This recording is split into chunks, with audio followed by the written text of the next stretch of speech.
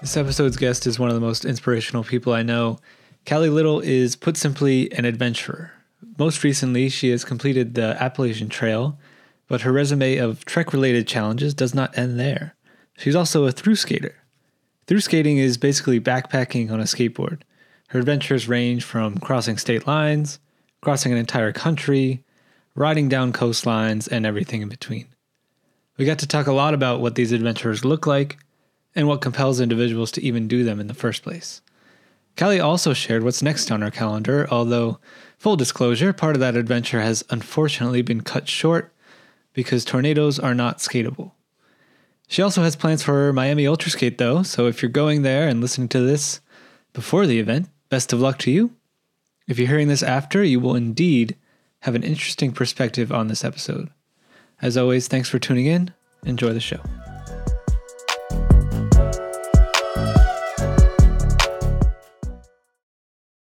Hello and welcome to Skating in Circles. I'm here with Calleigh Little today. Calleigh, how you doing?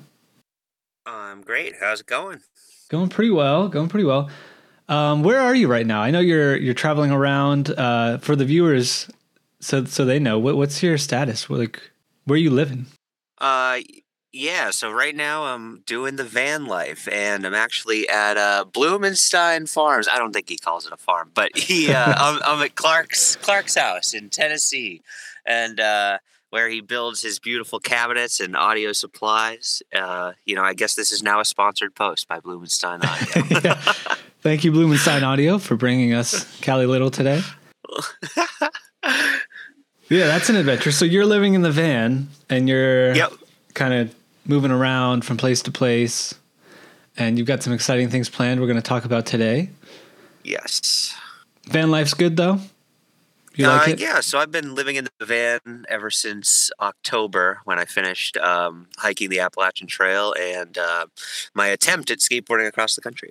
Right, yeah. For those listening who might want to get into van life, you say, go for it?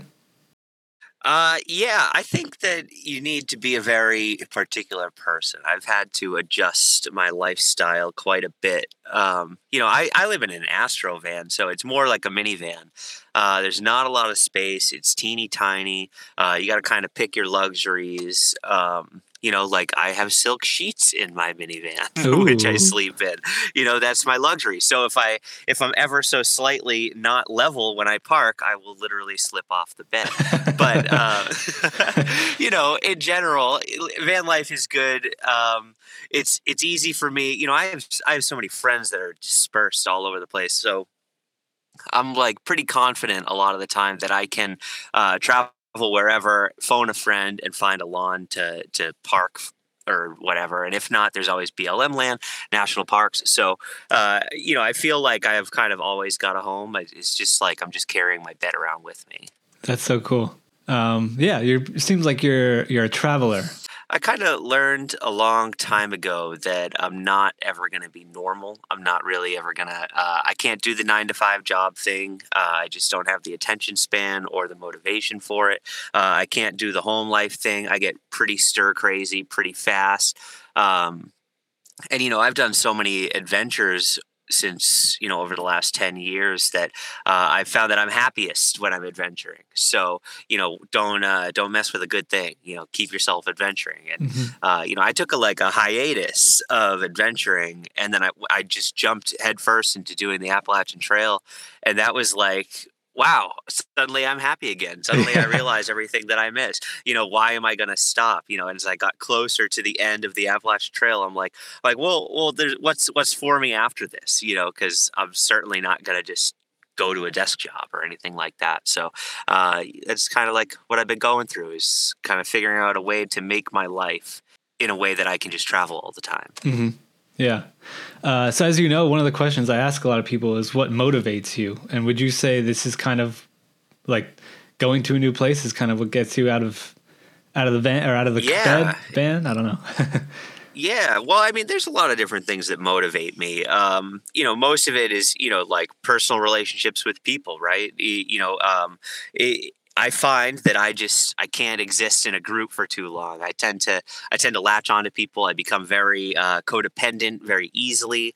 And what motivates me is realizing these things about myself, knowing my faults, and kind of seeking a new way to kind of adjust and deal with these things. Like depression comes really, really easily for me if I'm, especially in the winter when it snows. I don't know what it is, but it just starts to wear down on me, and you put on a lot of weight, you eat a lot of food, you get depressed, you don't want to get up and go anywhere. So what motivates me is kind of keeping things fresh, because if I don't keep things fresh, I fall into old habits. Mm-hmm. That was what I learned in the last year on the Appalachian Trail, that I'm happiest when I'm moving. Movement is good. Yeah. I like that. Happiest when moving. I feel like there's probably a few others, especially listening, who that resonates with them quite a bit. Speaking of skateboarding, right? What we talk about on the show. When was your first time skating, would you say? Oh, man. I mean, I grew up skateboarding. My friend group always was skateboarding, but I was always the loser. I had to have an 8.5-inch, popsicle deck. I had to have the big deck. And then when I realized that longboards were a thing, I was like, damn, I got to get one of those. Through college, I was delivering pizzas with a skateboard in the little town of Salem, Massachusetts. It's not really a little town, it's a city, but, and then, I would skate down hills. I would get college friends and we would skate down hills together all the time. And that was like super kooky stuff, and then it was finally when I first really started like skating and getting into skating was, I got a DUI while ago, a long, long time ago. I got a DUI and I lost my car in the process. So I couldn't drive to work anymore, which is 8.5 miles to work. I was working at like a Whole Foods, and it was winter in Massachusetts. So I was trudging through the snow uphill both ways, and it was like crazy, so I was doing 17 miles a day to work and on the way back. And I started just spending my paycheck, and I was like, I got to get better gear. I got to get bigger wheels, better trucks, maybe a board that can withstand, the snow and the salt and the ice. And, so I started putting my paychecks actually into more skateboarding stuff. And I was like, hey, guess what? I just did 8.5 miles in 30 minutes, 40 minutes, whatever the time was.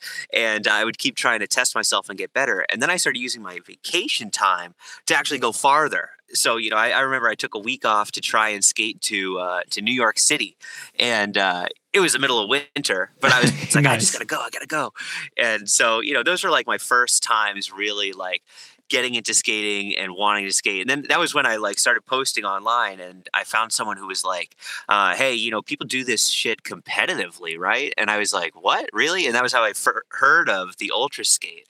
So I was like, oh, well, I'm going to go in, I'm going to make all these losers feel really bad about themselves because I'm the best. Right. And, and I was super humbled. I went into ultra skate and I was super duper humbled.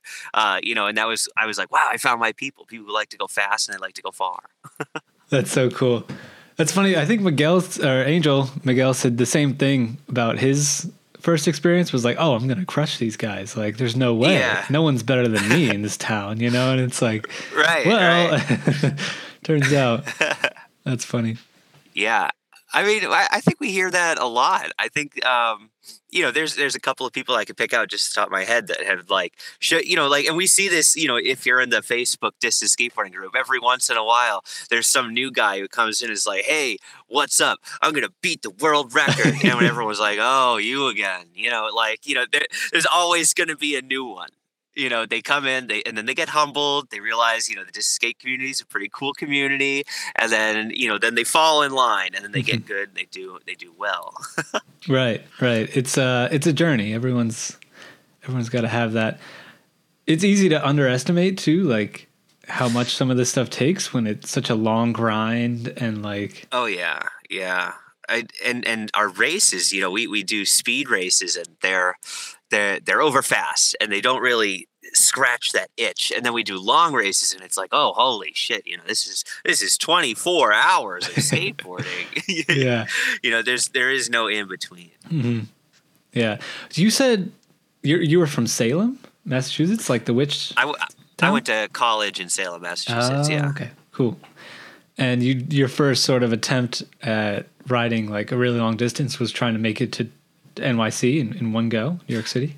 Yeah, well, that was like my first planned trip, but I had my goal was to skate across every state line that borders Massachusetts. So you have Rhode Island, Connecticut, New York, New Hampshire, Vermont. And so that's 5 borders across Massachusetts. So I had done all of them, and New York was the final one. So I was leaving from the city of Worcester, Massachusetts, which is fairly smack in the center. So I went from Worcester to Hampton Beach, New Hampshire. I went from Worcester to Rhode Island. I went from to Providence, Rhode Island. Worcester to I think it was in Hartford, Connecticut. Worcester to just over the border in Vermont. That was a 100-mile trip, and that was to the town of Satan's Kingdom, Vermont. Satan's and then I did Kingdom. New Hampshire. Yeah, and then New Hampshire, like I said, was Hampton Beach. So the next goal was just get to NYC. My goal was to head west, straight west across Massachusetts. I didn't quite make it. It was snowing like crazy, and I was just a kook at the time. So I didn't have my adventure chops yet. It's like another one of those underestimate the challenge things, right? You did it in the winter. It's just like really silly. Yeah, it's kind of funny. All of my extreme trips seem to start in the winter. I don't know what it is. Mm-hmm. For some things, I guess it would make sense, right? If you were starting in the South. Right. Yeah. Well, so when I did my first cross-country adventure, I started in Oregon, and it was like October 9th. So I was basically running into winter the whole time that I did it. And then this last trip that I just did, I left the Canadian border, and it was September 25th. So it was getting pretty cold, up towards Canada. And, and then I started the Appalachian Trail, and I did that in March. It was 7 degrees my first night on the mountain. So, I tend to find myself in the middle of winter. I don't know why. I hate the snow. I hate the cold more than anything. And yet you decide to be out in it for all these rides.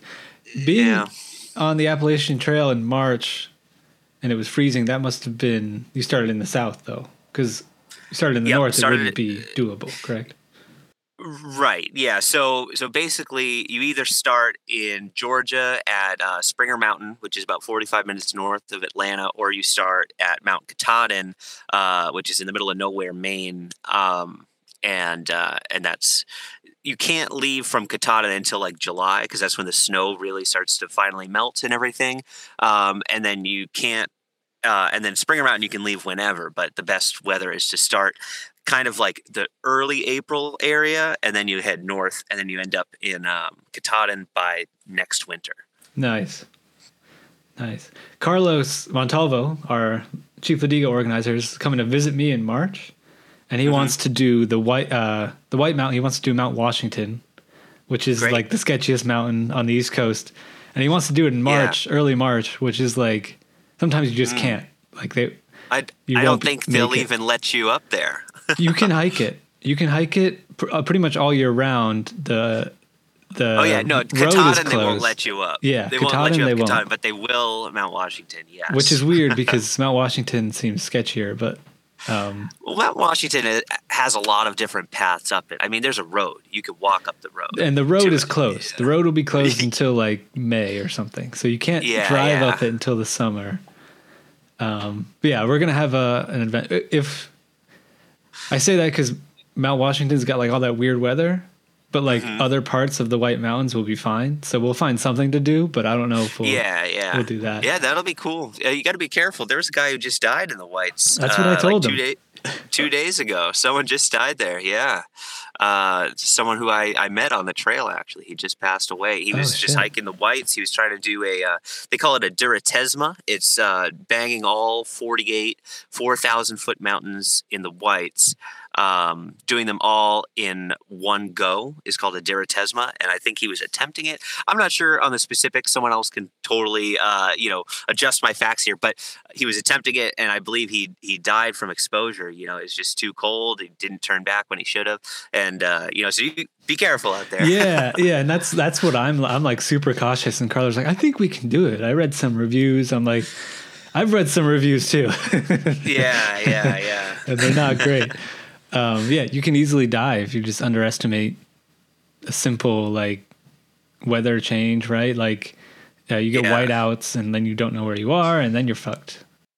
Yeah. And you don't have to worry about that until you get to pretty much New Hampshire. So like the whole AT is kind of, I wouldn't say it's easy, but it's certainly easier than New Hampshire and Maine. So you have 11 states of like a challenge, and then you have 2 states of just like kick your ass. Right. I remember you saying Pennsylvania was tough for you, right? Was that what it was? Pennsylvania I enjoyed a lot, but Pennsylvania is the most fear-mongered state of the Appalachian Trail because that's when it turns to rock. So you're just coming off of Virginia when you get to Pennsylvania, Virginia is just straight up, straight down, straight up, straight down. And then you get to Virginia or Pennsylvania and it's flat, but there's rocks everywhere. So your feet hurt all the time. You're rock hopping all the time. You can't just zone out and walk before. It's like the first time that the trail becomes different. So it's like a notable area. Yeah. But yeah, hiking the AT, all around, the whole thing, it was a challenge the whole way. There was not a single day where I was like, oh, that was a great, easy day of hiking. It was hard all the way through.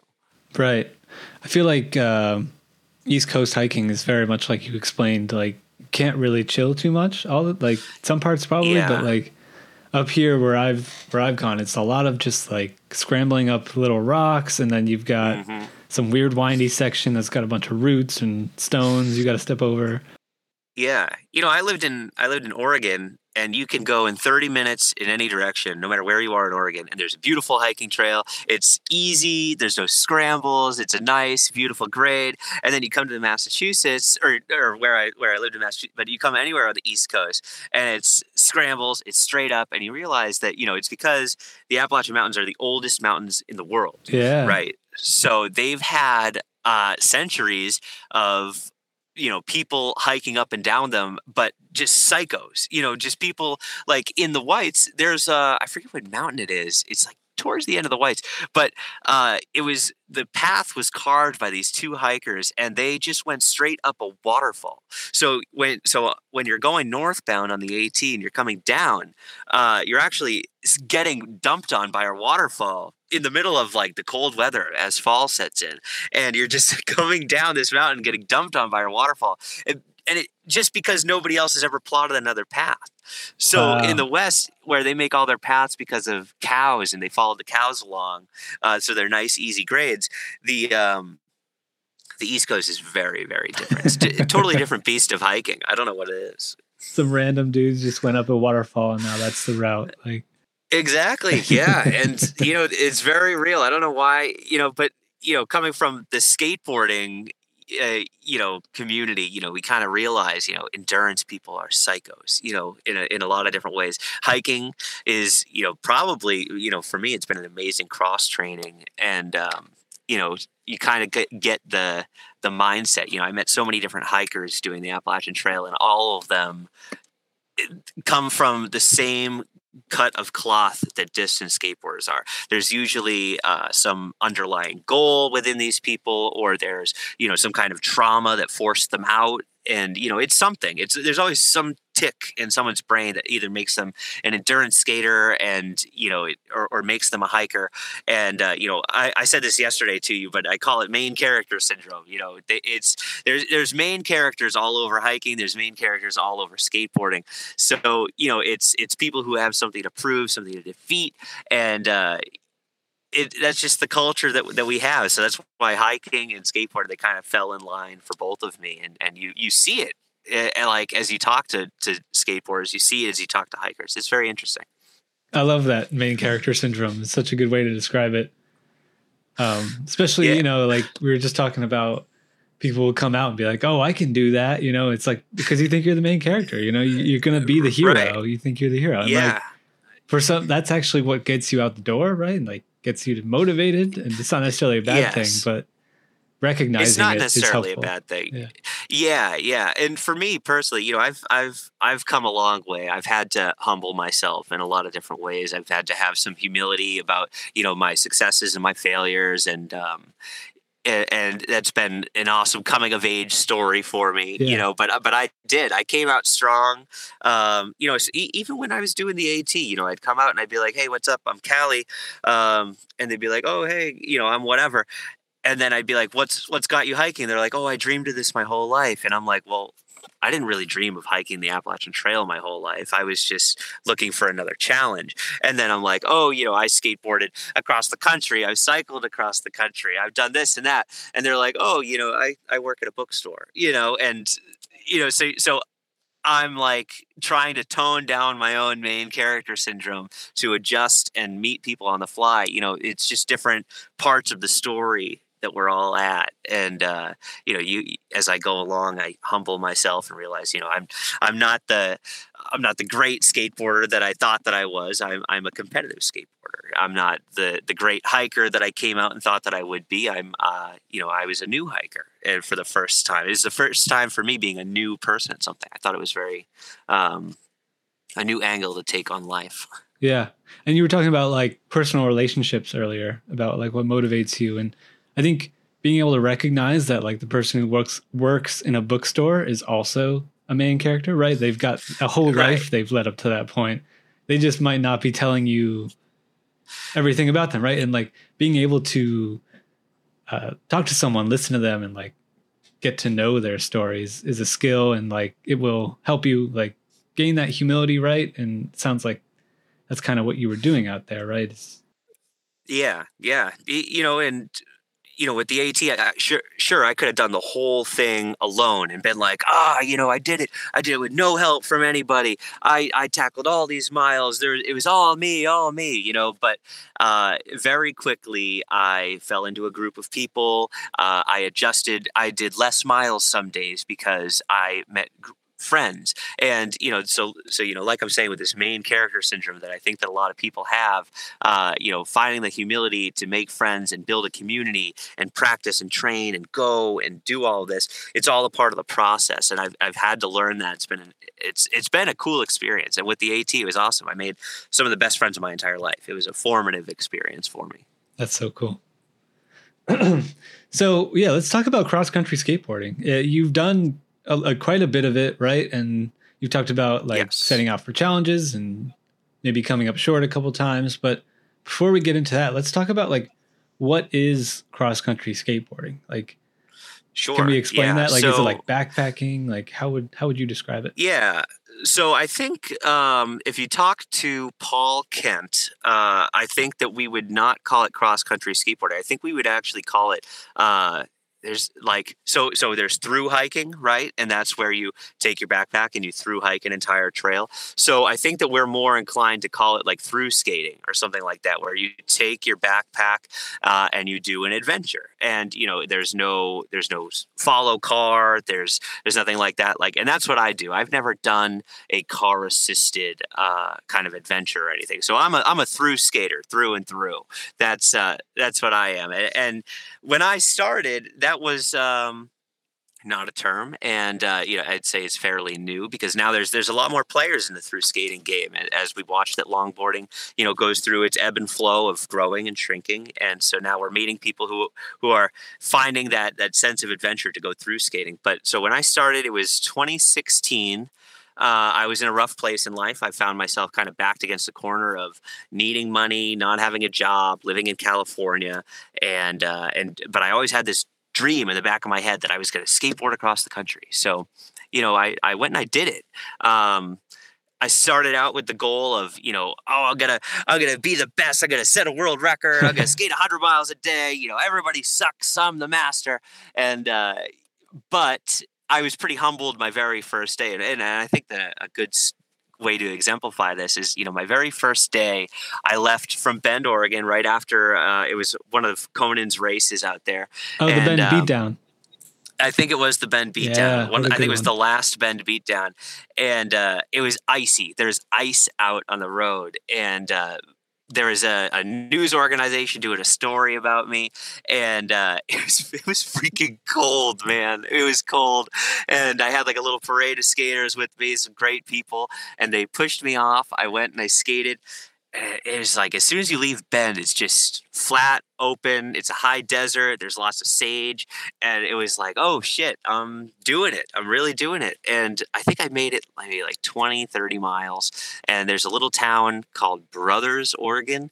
And all it was this one store. It was a post office, a clothing shop, and a kitchen at the same time. I go in, I'm the only one. And this woman, she's like, oh my God, like, I've never met anyone like you. Like, this is so cool. And I was like, yeah, but I got to get going. I'm trying to do all these miles. She's like, stop. She's like, stop. She's like, chill. She's like, it's about the people that you meet. It's not about this. She's like, come on. You've never seen this state before. You've never seen this state. You've never done this. You've never done that. She's like, just take it all in. Just take it all in. And, so I did. I slowed down immediately. I threw away all of my goals of going fast and going hard and setting a record. I threw them away within the first 30 miles because I was just like, I just met this amazing person, and I kind of had to be open to meeting more people. So that kind of set the stage for the whole 2016 cross-country trip.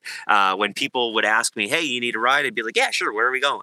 I would just jump in people's cars for the story of it. And I really, I learned a lot from doing that. I jumped in so many random people's cars. I stayed at random people's houses all the time. I mean, just so many freaking cool stories that I wouldn't have had. You ever seen the Jim Carrey movie, Yes Man? Yeah. It was a lot like that, where it was like I had to tell myself, like, don't say no. Just do it. And, I had some weird experiences. I had some kooky experiences, but I had a lot of great experiences meeting all these people. And, so that's what the cross-country trip turned into being. It wasn't about the skateboarding anymore. It was about my experience. And I wrote a book about it, and I did all that. And, that was very cool. Right. Do you have any stories that stick out that you could tell now that would be that you have ready on the fly? I don't want to put you on the spot like that. But. Yeah, I mean, dude, there's a million stories. I tell a lot of them often, but if you've ever taken a look at my book, there's this chapter called "The Ballad of Sir Badger O'Boyle," and so basically, I was cold in Wyoming. I was cold, and I just was not doing well at all. And so I had gotten out of a hitch and just dropped on the side of the road, totally fine. And I'm skating on this highway that I probably shouldn't have been on. And this guy, this beat down pickup truck, pulls over. He's got a white beard, white as snow, white hair. He's got suspenders on. Looked like he was like from a train or something like that. And he careens over, pulls over, comes to a stop. He goes, you look like you need a beer, a shower, and a steak. And I was like, does it have to be in that order? And he's like, nope, come on in. And so I was like, yeah, sure, let's go. And so I jumped in his car. He took me to his trailer park on the side of the highway in Cheyenne, Wyoming. And, so I got in his car. He took me to his trailer, and, it's an RV. And he tells me, I just got out of prison for second-degree murder. And I'm like, oh, shit. Okay. Well, tell me the story. I was like, give me a beer. Tell me the story. And so I'm sitting down with this guy, and I'm drinking. He's drinking. We run out of beer. We get in the car, and he's drunk. I'm driving to the car with him, and I'm like not drunk yet, but we pick up more beer. We get some food, and I'm like, oh, shit, this guy's like actually nuts. And, just the way he was acting in public, he takes me back to the place. I get so drunk. We're literally arm in arm, like it was like a movie, arm in arm with each other, singing songs, like these Irish old drinking songs that I had to learn. And we're going over and over. He's telling me stories of his past, and I'm telling him stories of mine. And he's like, oh, I never met someone like you before. And it was just so crazy. I woke up the next day, and it was a storm, like a real storm. And he was like, oh, I guess you have to stay again. I was like, oh, shit, I guess I do. And, so I basically spent the whole day trying to like navigate this new relationship with this strange man. And the next day he was like, well, you can stay again. I was like, no, dude, I've got to go. And I left right from the trailer park, and I left out of there. But, he was a murderer. He wasn't a murderer. He was in the same room as someone who was murdered. I don't know the whole story, but sounds like you heard it the was story. it was sketchy. It was sketchy, and it was funny. But there was a lot of experiences like that, and I wouldn't have had them had I just been skating with my head down the whole time. Sure. Yeah, I love how your response to him telling you he was just released for second-degree murder was, all right, hand me a beer, tell me the story. Yeah. Gone this far, Yeah. like you got me in your trailer park, I might as well stay. I think I'm pretty situationally oblivious. I think that I would do pretty poorly traveling in like a foreign country. Because someone would be like, oh, come down this alleyway. We have cool wares for you to check out. I'd be like, oh, great. I'm also holding out $1,000 in cash. Like I'm just that kind of person. And I don't know if it's being too trusting or just being too stupid, but it's ended me up in situations like that. Well, I mean, that's a great story to have, honestly. Like, and it goes to show that like even someone who was arrested for something like that isn't a bad, like maybe not a bad person, right? Like, I don't know the story, and they helped you out, right? So like, yeah, I'm the last person to give the American judicial system any sort of commendation or any kind of like praise, So, when I hear, oh, I was put in jail for second-degree murder, I'm like, yeah,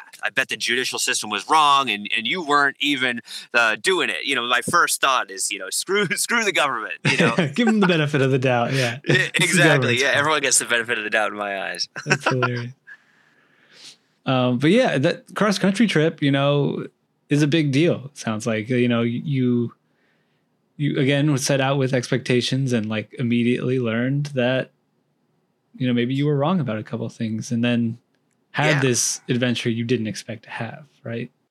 Right. Yeah. And it was an ordeal. It was, I had to plan like extensively, like, and I had to be able to adjust on the fly extensively because my initial goal was to follow sort of the Trans-America route, right? Which is a cycling route that goes across the country. Some of it is gravel, some of it is off-road. So, and some of it just goes over massive mountains. So you can't really skate it 100%. But my goal was to kind of dance around it.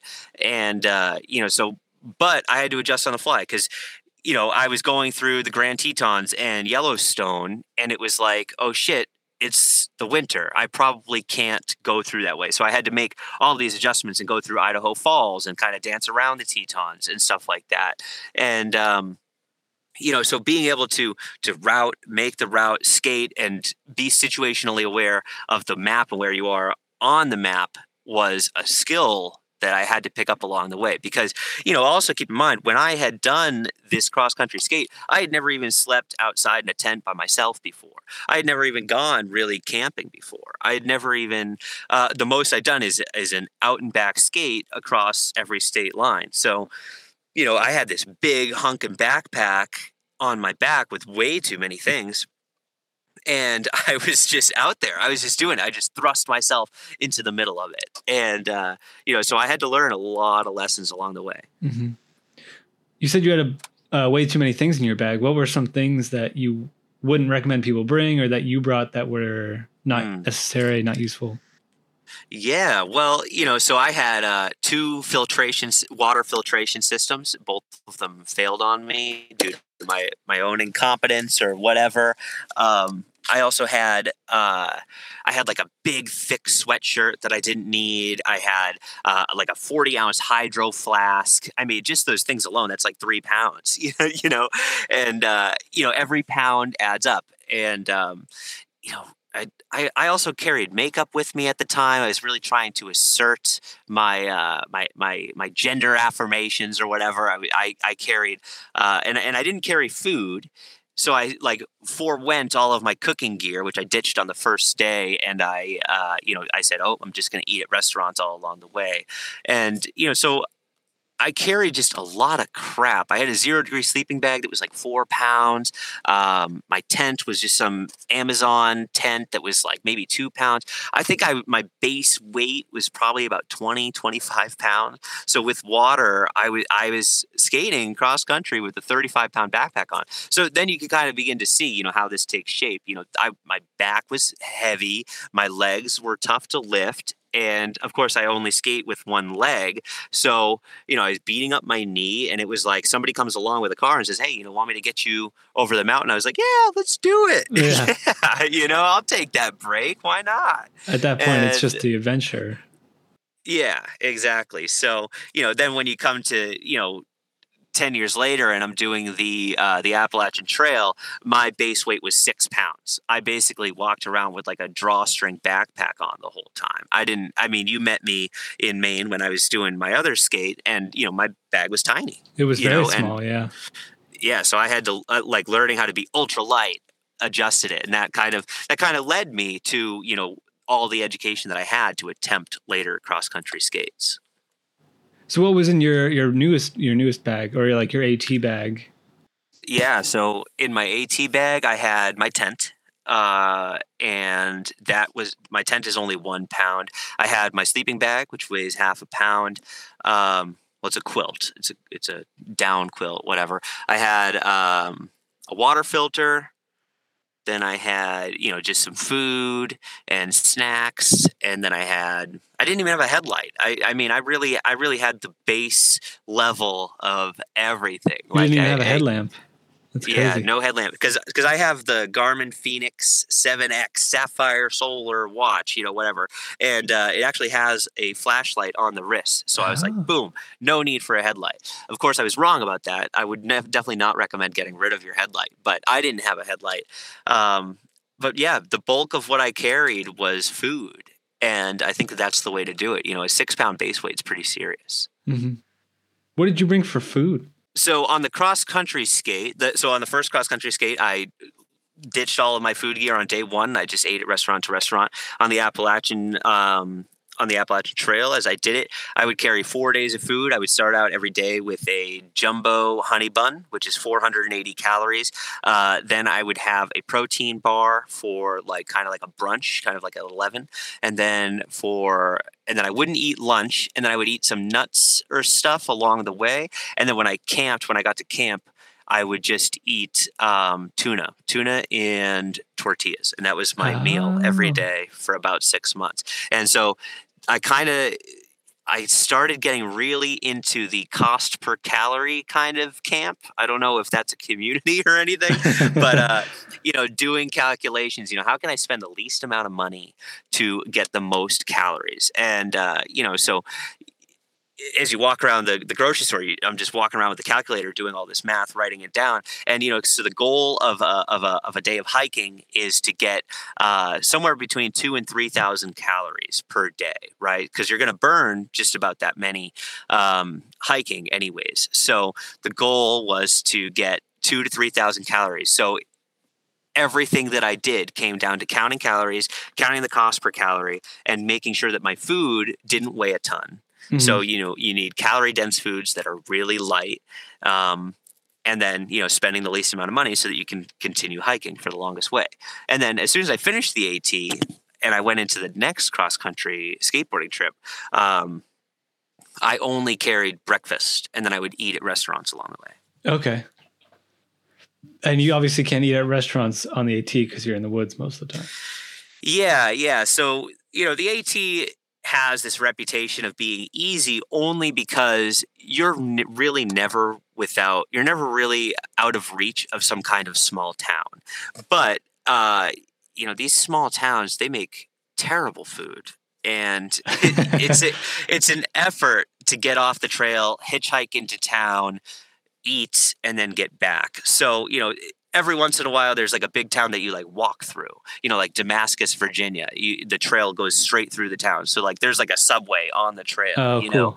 So sometimes that would happen. But for the most part, you just try and avoid going into town because it was just such a logistic hell, Yeah, that sounds brutal. I've seen some of the trailheads that are along the AT, mm-hmm. and it's like a nice parking lot or whatever. And sometimes there's people there setting up to with a booth of snacks or whatever. Oh yeah. Yeah. They call that trail magic. Magic. That was something I learned. So, trail magic when you're hiking is when just some kind soul, someone who's probably done the AT in the past, or they see hikers and they just want to help out. A lot of church groups, just kind of just good people out there. They set up booths and they just give away free stuff. And it's like, wow, like sometimes you just come out of a trailhead, it's a miserable hot day, and then someone could be sitting there with Mountain Dew cans and, whatever, like slices of cake, and you're just like, holy shit, like this is the best thing ever. And so we call that trail magic. So thinking back to, my first cross-country skate, trail magic was the form of people just driving by and be like, you look like you need something. Can I give it to you? And I was like, yeah, absolutely. And, so then, we'll get into my my latest cross country adventure, but trail magic was not allowed. So that was one big thing about it. Oh, really? Yeah, that's right. You were talking about doing it more like an FKT. Yes.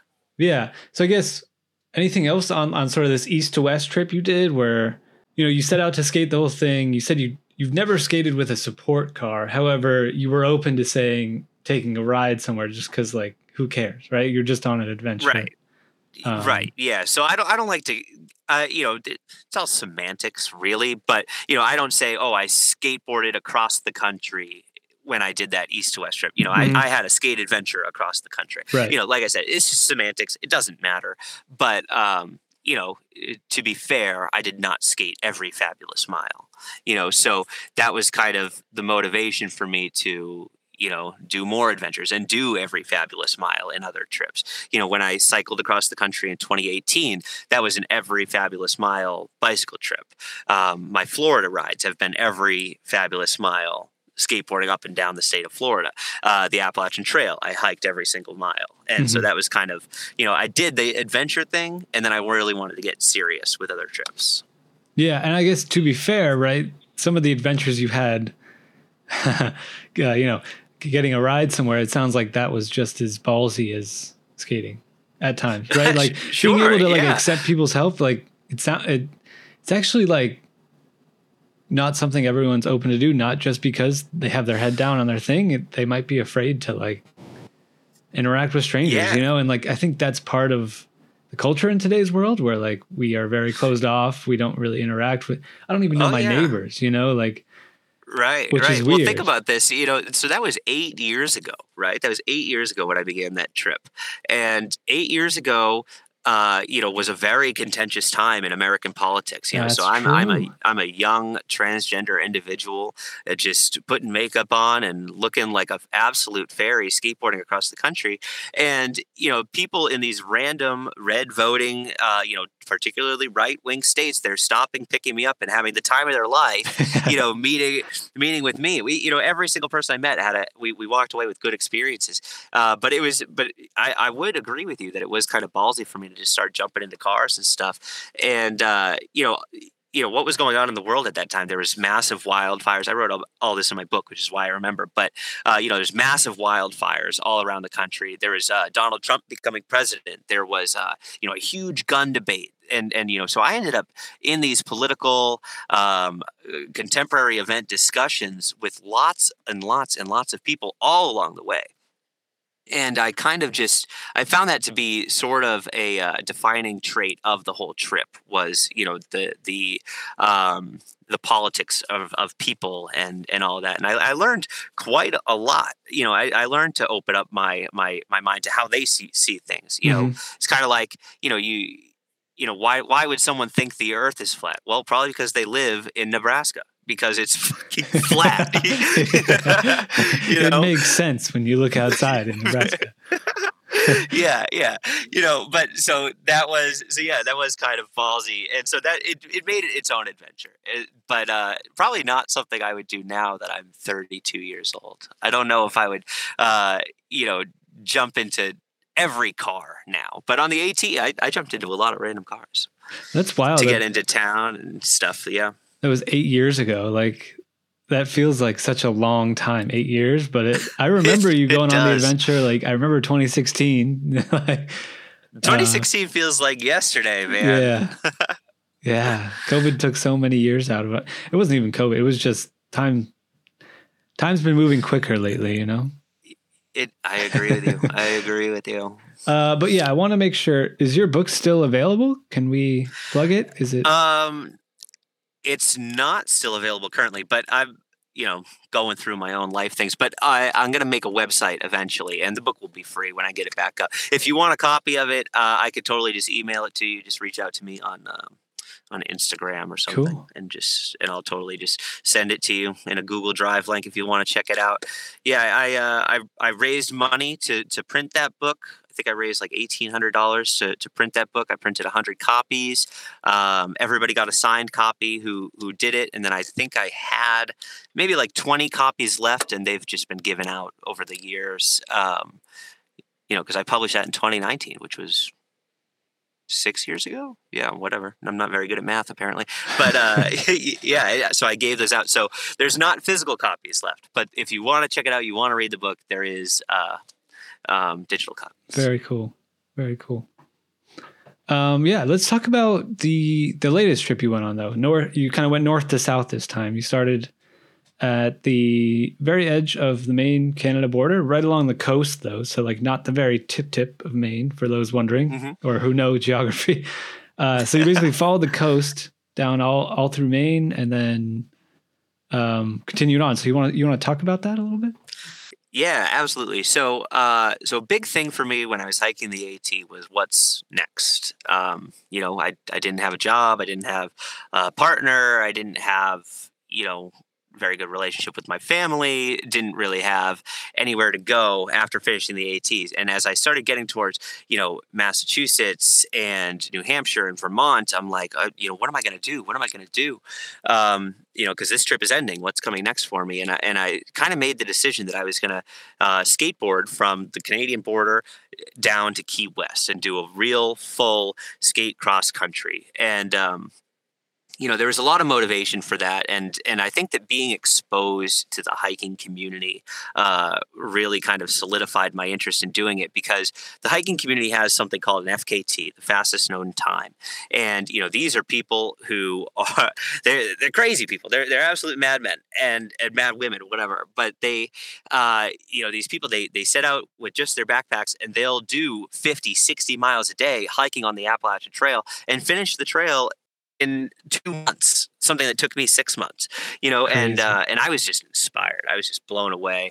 And, so I was like, well, how can we take those rules of the FKT and how can we apply them to skateboarding? Because I think that distance skateboarding has a record keeping problem. And I think that, we as a community need to, because going back to where we were talking about main characters and, people who pop up out of nowhere and they're just like, I'm going to break the record, or I'm going to skateboard across the country and I'm going to be the first, disabled woman with 3 fingers that's going to skateboard across the country, whatever, any specialized group that anyone can find, I'm going to be the first of this type of person to do it, great, good for you. But also, how can we say it's a record if we don't have any standardized rules that can be repeated? How can we say that you skateboarded across the country the fastest if the route that you did isn't even a route? How can we do it if you didn't post all of your times of going over and over? If it's not recorded and nobody can repeat it, is it really a record? So that's a good question. So this kind of dug into my head a lot as I was skating or as I was hiking. And because the FKTs are very, very, laid in rules, so to do a self-supported FKT, you can't even have friends rooting for you at a trailhead. That's considered moral support. You can't have any support of any kind. There was a girl who hiked and she started with her friend. They were supposed to do they were both supposed to get the record, but one of the friends got injured along the way. So the other friend continued on and finished the hike, but she didn't get the self-supported record. She got a supported record because she had that moral support for half of her hike with her friend. And so they're very serious about these rules and they take it very seriously. And it really helps with record keeping. So when someone says, I just did the Appalachian Trail in 50 days, and they have a GPX record for everyone to go over. We know it's not spoofed. They have, pictures and videos along the way that says, hey, we're actively doing it. And then they have their times, and they have all the rules that were met because people were watching them and tracking them. Then we can legitimately go, congratulations, you did it. But in the distance skateboarding community, what do we have? We have Ultra Skate really as our only true record kept event. We have marathons, but the Gray's Lake in Des Moines, Iowa is going to be extremely different from the marathon in San Diego. Adrenalina. They're two completely different routes, even though they're both marathons. And someone could tell you, the ups and downs don't matter because they even out at the end, but still it makes for a different race. So, are you going to consider a marathon race the same in every single location, or do we have just one marathon race? So for me, during the hiking, I was thinking about this a lot. And so 3 days after finishing the Appalachian Trail, I descended from Katahdin, hitchhiked into town, stayed at the hotel. 3 days later, I was at the Canadian border, ready to skate. I had 2 watches on my hand. One was going to track the entire skate, and then the other watch was going to track my daily skates. And then I had Paul Kent and I had Lena from Melanin CAC, and they were both looking in at my how I was doing every day to make sure that I was being honest about this. So I wanted to track every hour, every mile beautifully so that somebody could come along. So even if I wasn't the fastest, or even if it wasn't whatever, I was building a route that could be redone. And that's the dream for me is, same thing with like the relay skate across the country, that Jack and Andy and Miles, Rick and Paul did, great skate, absolutely amazing. But, I still hold a little bit of issue with the record keeping in general. I just think that, we don't, as a distance skateboarding community, I don't think that we have the tools or the hub available that's keeping track of all this stuff. So we take it all the way around, the name Through Skating, right? It's an awesome adventure. It's something very, very cool that we want to inspire a lot of people to do. And, as a community, we now need routes that these people can do. So I set out, that was my goal. My goal was to set out to create an imitable route that people could do to set records on that went completely across the country from the tip of Canada to the end of Key West. So that was my goal. And I failed at my goal. So I started in Canada, and over the course of 11 days, I made it to New York. So I skated all of New England. I did 620 or 30 miles. And I did it in about 240 hours. It's all tracked. It's all out there. But the goal was to go all the way down to Key West. But so I didn't make it, but I learned a lot in the process about record keeping. And I learned a lot in the process about, what I wanted for, the genre of through skating, because that's where my roots are. My roots are in skateboarding across state lines, skateboarding across the country.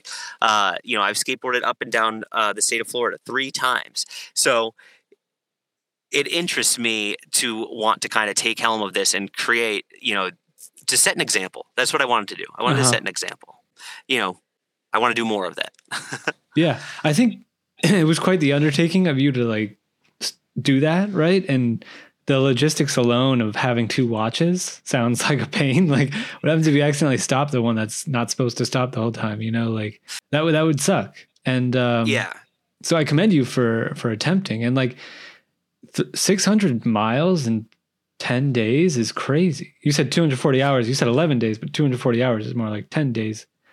That's a wild pace. Some fast math. Yeah, it was about, I think the 11th day I did 5 miles and I quit. Right. So, but yeah, I was keeping a great pace. My goal was to do 55 to 80 miles a day, which was ambitious, but I was also feeling like I was in my physical prime. I had just finished the AT, literally 3 days before. And, I was into it. I was feeling pretty hot. And, but yeah, 55 to 80 miles a day is not easy. No, not easy at all. Not at all.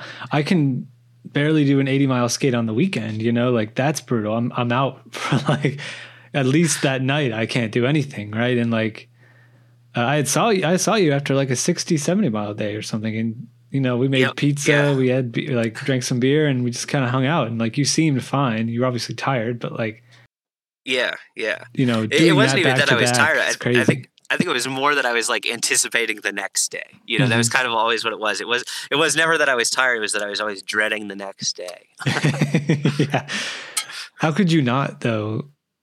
I don't know. 50-mile days. That's so crazy. Every day, day in, day out, just slogging away. Yeah. And, Maine, where I started in the town of Calleigh, Maine, which is, it's the only reason I started in Calleigh, Maine was because that's where the East Coast Greenway begins. So the rules of an FKT are that it needs to be a popular route. So you can't just make up a route and be like, oh, I just walked on the road for 20 miles. FKT. Do that. So yeah, right. FKT of walking down Highway 9. Whatever. So for me to make a popular route in skateboarding was to make use of the East Coast Greenway. And so that was what I did. So, and that begins in Calleigh and ends in Key West. So leaving from Calleigh was just, it was amazing. The pavement was pristine. It was like beautiful. And then there was these rolling hills, and the landscape was great. And, then when I ran into you, I was coming into the end of Maine, because you're sort of close to the New Hampshire border over there. Close, yeah. And, so I was coming off of this high of beautiful pavement and amazing and rewarding skate. I was doing, I was keeping a excellent pace and all that stuff. And then it was like, as soon as I left and I got into Massachusetts, it was like, oh, have you ever seen bad pavement before? And then it was like, then I got into Rhode Island, and it was like, wow, everything is a trail and it's beautiful again. And then it was like, and Connecticut says, go F yourself. Right. Connecticut was like a beat down for me. And, yeah, but I still kept my pace. Like I had my goals. I was really, really motivated for that.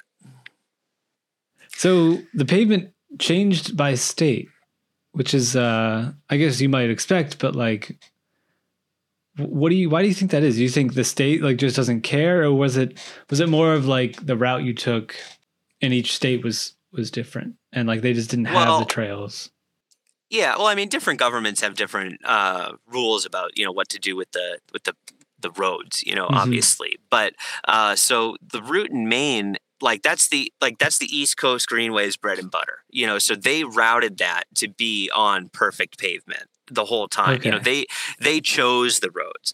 Massachusetts, so then when you get into New Hampshire is just like riding on glass. There's a beach to your left. Everything's amazing, and it's like, but you're only in New Hampshire for 15 miles, and then Massachusetts is like, all right, you got to do some work, because the bread and butter of Massachusetts is getting into Boston and kind of tiptoeing along that way so that you can get to Rhode Island. And, Massachusetts just gets destroyed. It's on open roads. Then you get into Boston, and there's like a crosswalk every 50 feet. And, it just became a logistic hell, stoplight, go. And, you're in the city for the first time, and it was just kind of like tough. And then Connecticut's the first state. So it's the East Coast Greenway, but Connecticut's the only state where the East Coast Greenway does not hug the coast. And in my routing, I wanted to keep with the East Coast Greenway, so I followed it. But what I wish I did was actually just keep going on the coast, because coasts have better pavement, because you have tourism dollars that go to waterfronts, and if you go more inland, you're going to find rural towns that probably don't really give too many shits about the pavement quality. And that was something that you could just kind of witness as you start heading more south. And so Connecticut was hills, rolling hills, just some terrible, terrible areas. And then I spent the whole time wishing that I was just on the coast. And, when it finally came to the end, it was like, yep, I just got my ass handed to me. Way back in the day in high school, I read Bill Bryson's Into the Woods, or whatever, Walk in the Woods, whatever it's called, where he does the Appalachian Trail. And the one thing that stuck out to me was how he says, he'd go back into the city, or like some sort of built up area where there's a bunch of Walmarts or something, right?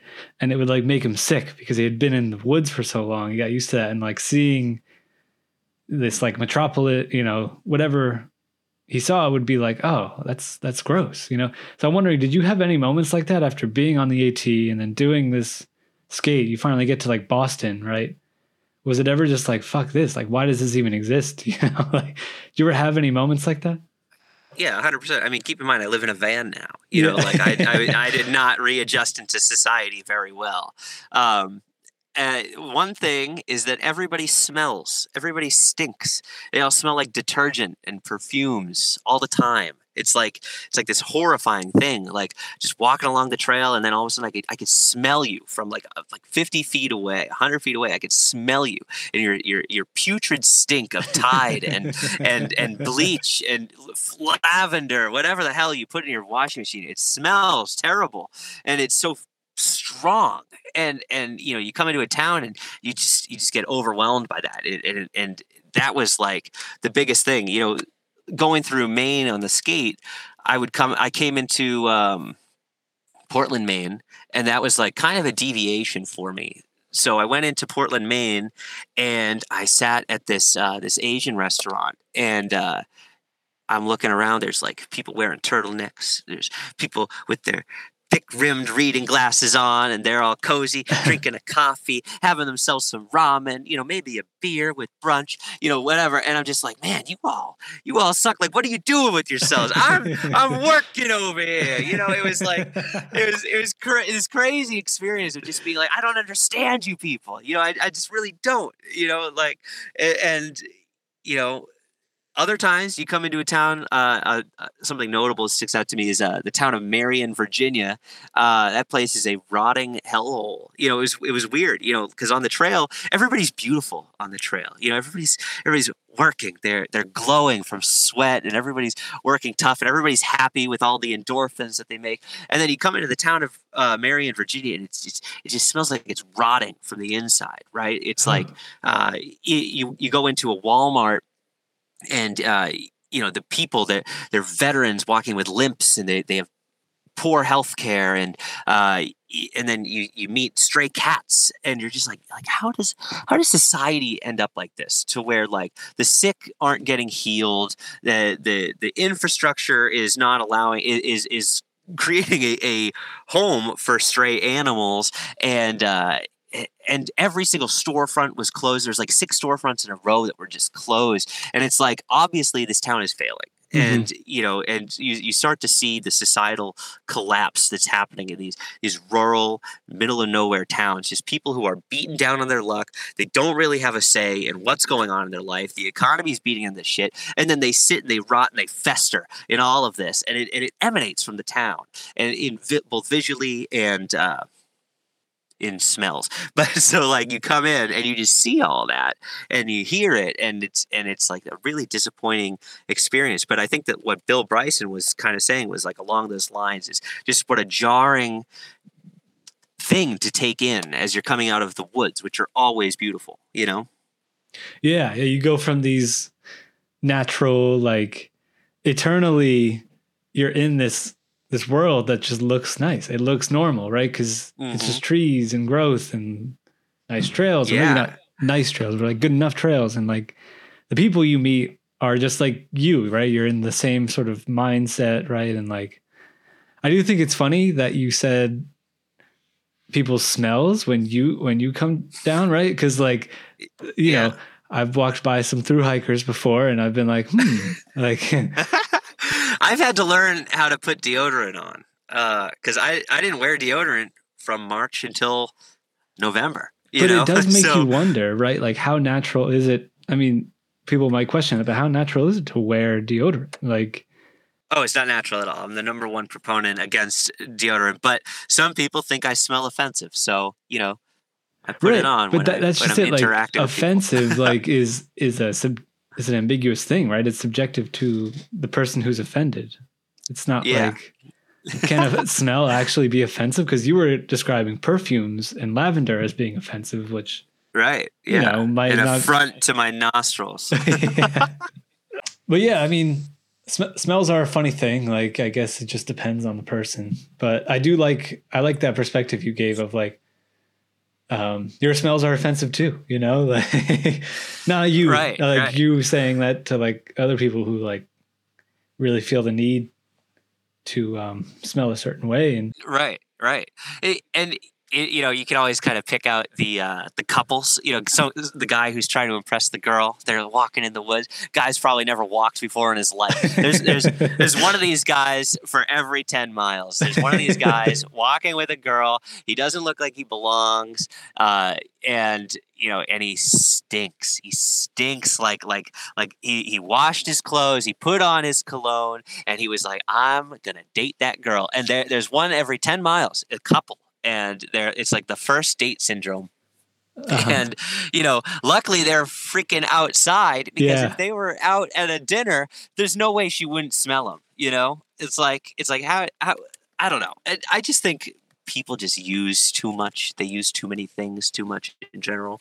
I think that being an adventurer in the way that I have has kind of led me to be as minimalist as possible. So in terms of smells and like cleaning stuff, like I shower. Of course I shower. Guys, trust me, I shower. Yeah. But like I have to. I take it in a very different way. Some people shower every day, and I think that's nuts. There's women who like shampoo and condition their hair every single day. That's crazy. It's crazy. People just think that they need things that they don't. Deodorant, shampoo, it's all soap. It's all soap. Whether it's body wash or a bar of soap or it's shampoo or it's conditioner, it's all freaking soap. Just put soap in your hair. Put soap in your body, clean it off, be done with it. You don't need all these smells and all these things. If someone's getting close enough to you to where you need to impress them with your smells, maybe you should work on yourself first. Work on your personality a little bit. Yeah. So towards the end of my Appalachian Trail hike, right, I had split from the people that I was hiking with for pretty much like 4/5 of the entire trail, and so I was completely alone for the last like 500 miles of trail, and I had my super light backpack, but I was like, I would hike all day, and then the sun was setting sooner, so I would have more time at camp at nighttime, and so I was like, man, I really got to occupy my time, and I didn't have any luxury items or anything. My luxury item was my phone. I had the bare bones, only what I needed and nothing more, and so I actually ordered myself like a video game controller so that I could play video games on my phone with my controller. And, I had and then I started kind of building up pure luxuries. And, sometimes it's okay to have a luxury, in those instances. But, then there's people who are like, I can't get up and hike without a cup of coffee. And it's like, sir, that's called drug addiction, and so many coffee drinkers just heard that and they're like, I can't do my day without coffee. Yeah. And, luxuries that people have, they vary in a lot of different ways, but, you got to kind of find your middle ground. Mm-hmm. Yeah. I think, you touched on something that's separate from, skateboarding, but like the whole caffeine addiction thing is real. And, Starbucks is a glorified drug dealer, and but at the same time, people will smoke cigarettes, do vaping, and then they'll have a coffee. All legal drugs, nicotine and caffeine, they're legal drugs, and they need them. They absolutely need them. And, I never drank coffee until I skateboarded across the country the first time. And I will never forget it. I was in just some small town in Oregon, and they were like, oh, here's how you use the coffee maker. And I was like, I don't really need coffee, but they made the coffee in front of me. So I was like, well, I'm not going to let this coffee go to waste, because they just made me some coffee right in my room, right in front of my face. So I drank it. And then I kind of had to learn, coffee, kind of like tea in other countries, as is portrayed in movies. I've never been really to any other country, but the way that tea is portrayed, you walk in the door, oh, would you like some tea? I kind of learned that coffee was this way that even if you're not in it for the drug, it's this social experience, kind of the same way that weed is this social experience. Mm-hmm. The AT is a lot of the same, with people who once they learn that making coffee every single day is a freaking hassle, going into town for a coffee is like this big, luxurious deal. And, okay, we'll go get your coffee, you little drug addict, it's fine. And, so we kind of do these things. But it's a very social thing that I had to learn to adjust to. Right. I think, you kind of made me think of something as you were saying that, where you're talking about being like the movie Yes Man, where he says yes to everything. That's like the whole premise of the movie. And you were kind of embodied that when you're on your trip. People ask you if you need help. Yeah, sure. I'll hop in your car and take me away. Yeah. Murderer or whatever. But like, what do you think about saying no? Like, sometimes you kind of have a vision and someone comes along. Like for me, if someone made me coffee, I'd be like, I'm not drinking that shit. Like, I don't want it. So no, thank you. And yeah, like, I've definitely learned the value of saying no. People who know me know how stubborn I can be. So maybe I'm more need to learn the value of the yes part. But like, what do you think about like just being like, no, like I'm actually like, have you experienced any of that, like on your adventures and stuff? Oh, of course. I mean, saying no is setting boundaries for yourself. Setting boundaries for yourself is very, very good. Take the drug out of the context. Hey, can you work on this website for me? No, I can't. I'm busy. Where in the past I'd be like, yes, anything for you.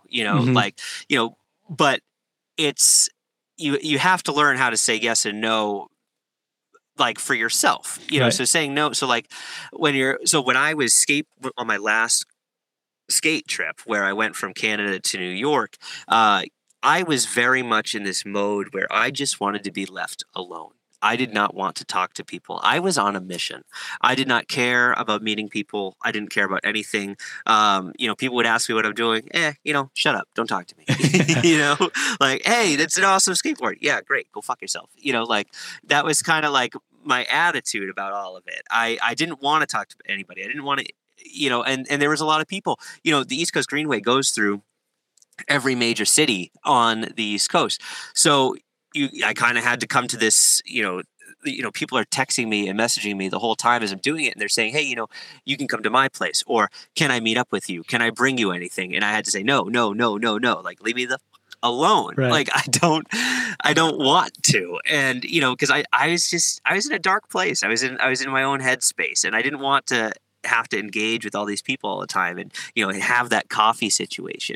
So for me it was healthy to say no in those instances, but because I've said yes, I think that for newer people coming on to these new life experiences, I'm 32, I'm kind of realizing there's some people that I just don't want to engage with anymore. But for maybe somebody younger who's setting out into the world and trying to see what's up with people, you should probably say yes more. But you got to figure it out for yourself. Mm-hmm. For sure. So we're talking about FKTs, right? So back to that sort of whole thing where it's like you set out to do this thing. You're north to south, starting in Maine, going down. You set out to set this standard for the FKT. And you just mentioned a bunch of people are hitting you up. They're talking to you. They're asking you if you need help, asking you if they can ride with you. But the whole nature of what you're doing is to ignore them, right? Like based on the standard that's been set by the hiking FKT is you can't respond to any of these, right? And right.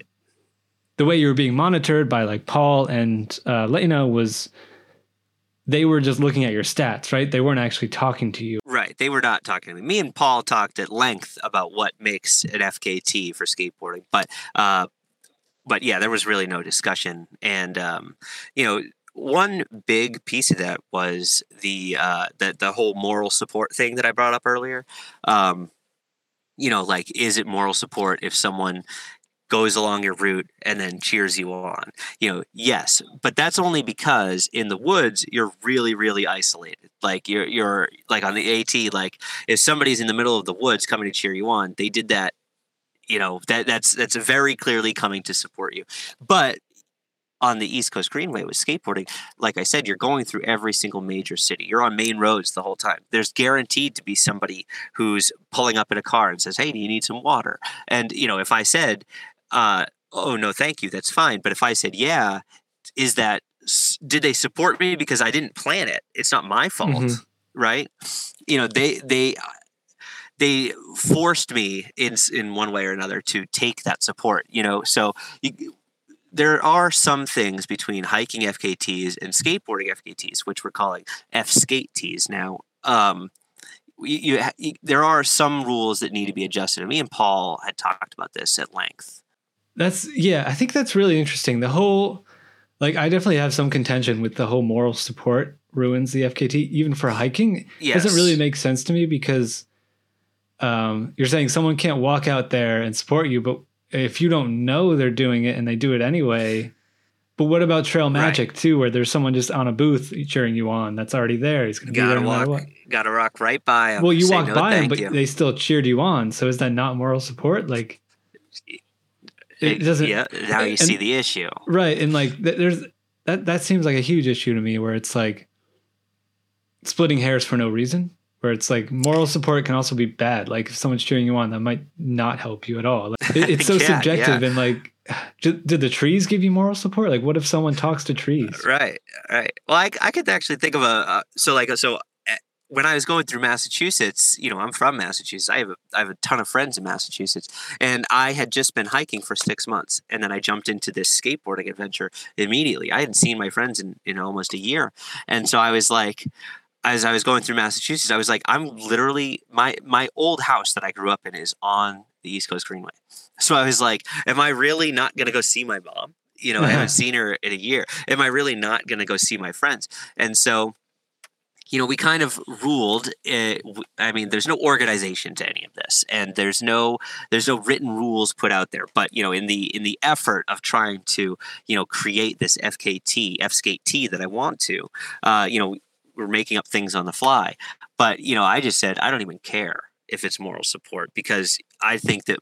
Because I'm in your camp. I don't know if the moral support clause is going to really affect the outcome of the whole thing, And plus, how are we going to keep people entirely honest about that? And so it's a waste of everybody's effort when really we should be rooting people on and encouraging them to do the great things.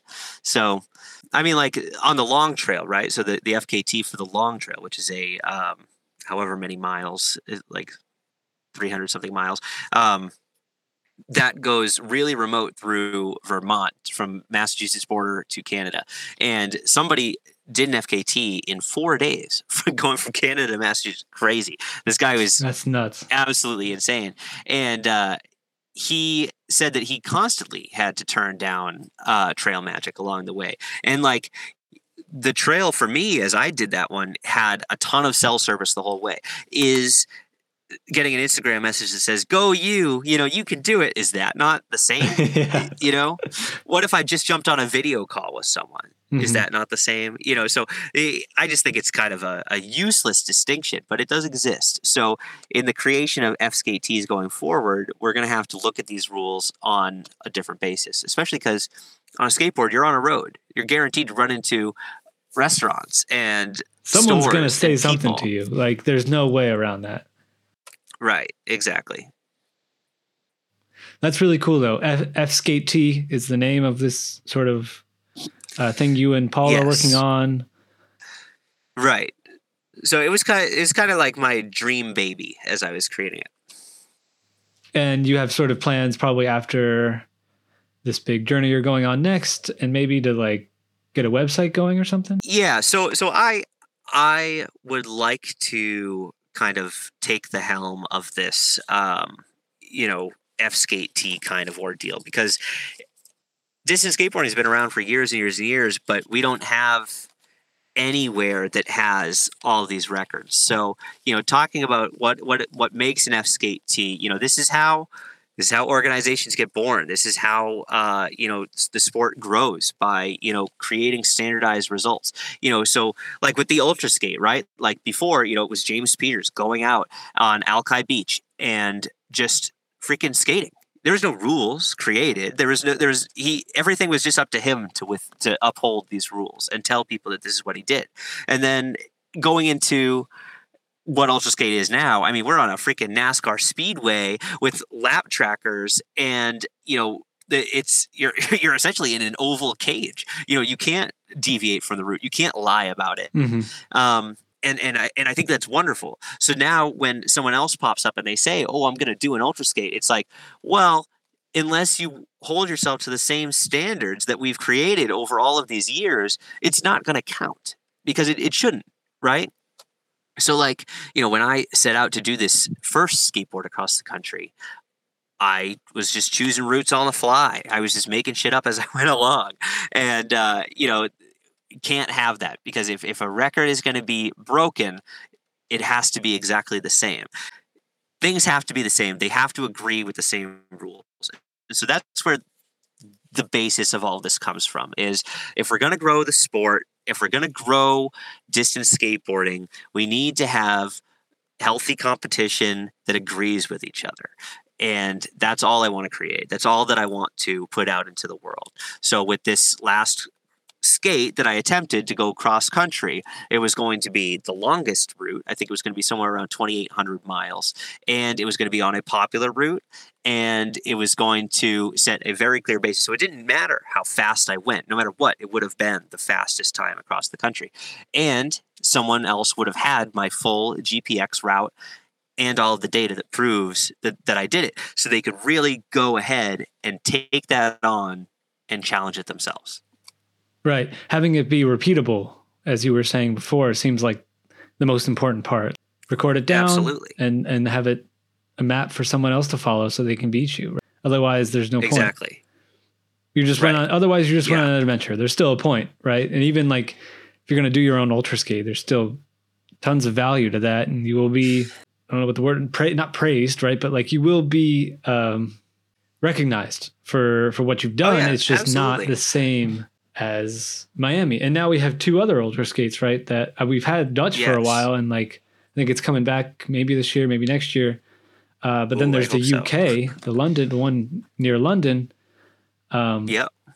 which seems pretty legit, but it's also a different course. Right, and both of those races agreed with the IDSA on their rulings and their specific standards that they have to be held up to. And that's important, so even though the tracks are ever so slightly different in their own ways, you're still competing for the record. You're still on that route. And, it's the same thing with setting an FKT on the Appalachian Trail. The route exists, but there's also thousands of people every year that just, like me, just do it. I wasn't going out there to set a record, to do anything. I was just doing the trail. So if I create this route for skateboarding across the country, then someone else can come along and be like, "Oh, I'm just doing Callie's route and I'm just having fun," and that's great. That's perfect. Because now I've set out a route that's as safe as it can be as far as open road skating goes. And it's, and B, they're on something that kind of has a status. I think, even though you didn't finish your north-south thing, the main portion you did is valid to me. And like, I'm going to look at that and think, oh, that could be a route. Like you and I even talked, like maybe we could do the main section as its own event where it was like this big through skate, right? Where, not as long as what you were setting up, but what was it, like 200, 300 miles? Wasn't it something like that? Or no, it wasn't that far. To Maine to New Hampshire, how many miles was that? It was like 400. Was it really? It was a lot. Okay. Yeah, it was like a lot. And then the last half that I did was New Hampshire to New York. Yeah, because I only needed about 600 miles. Yeah, Maine was the hugest portion of it. Wow.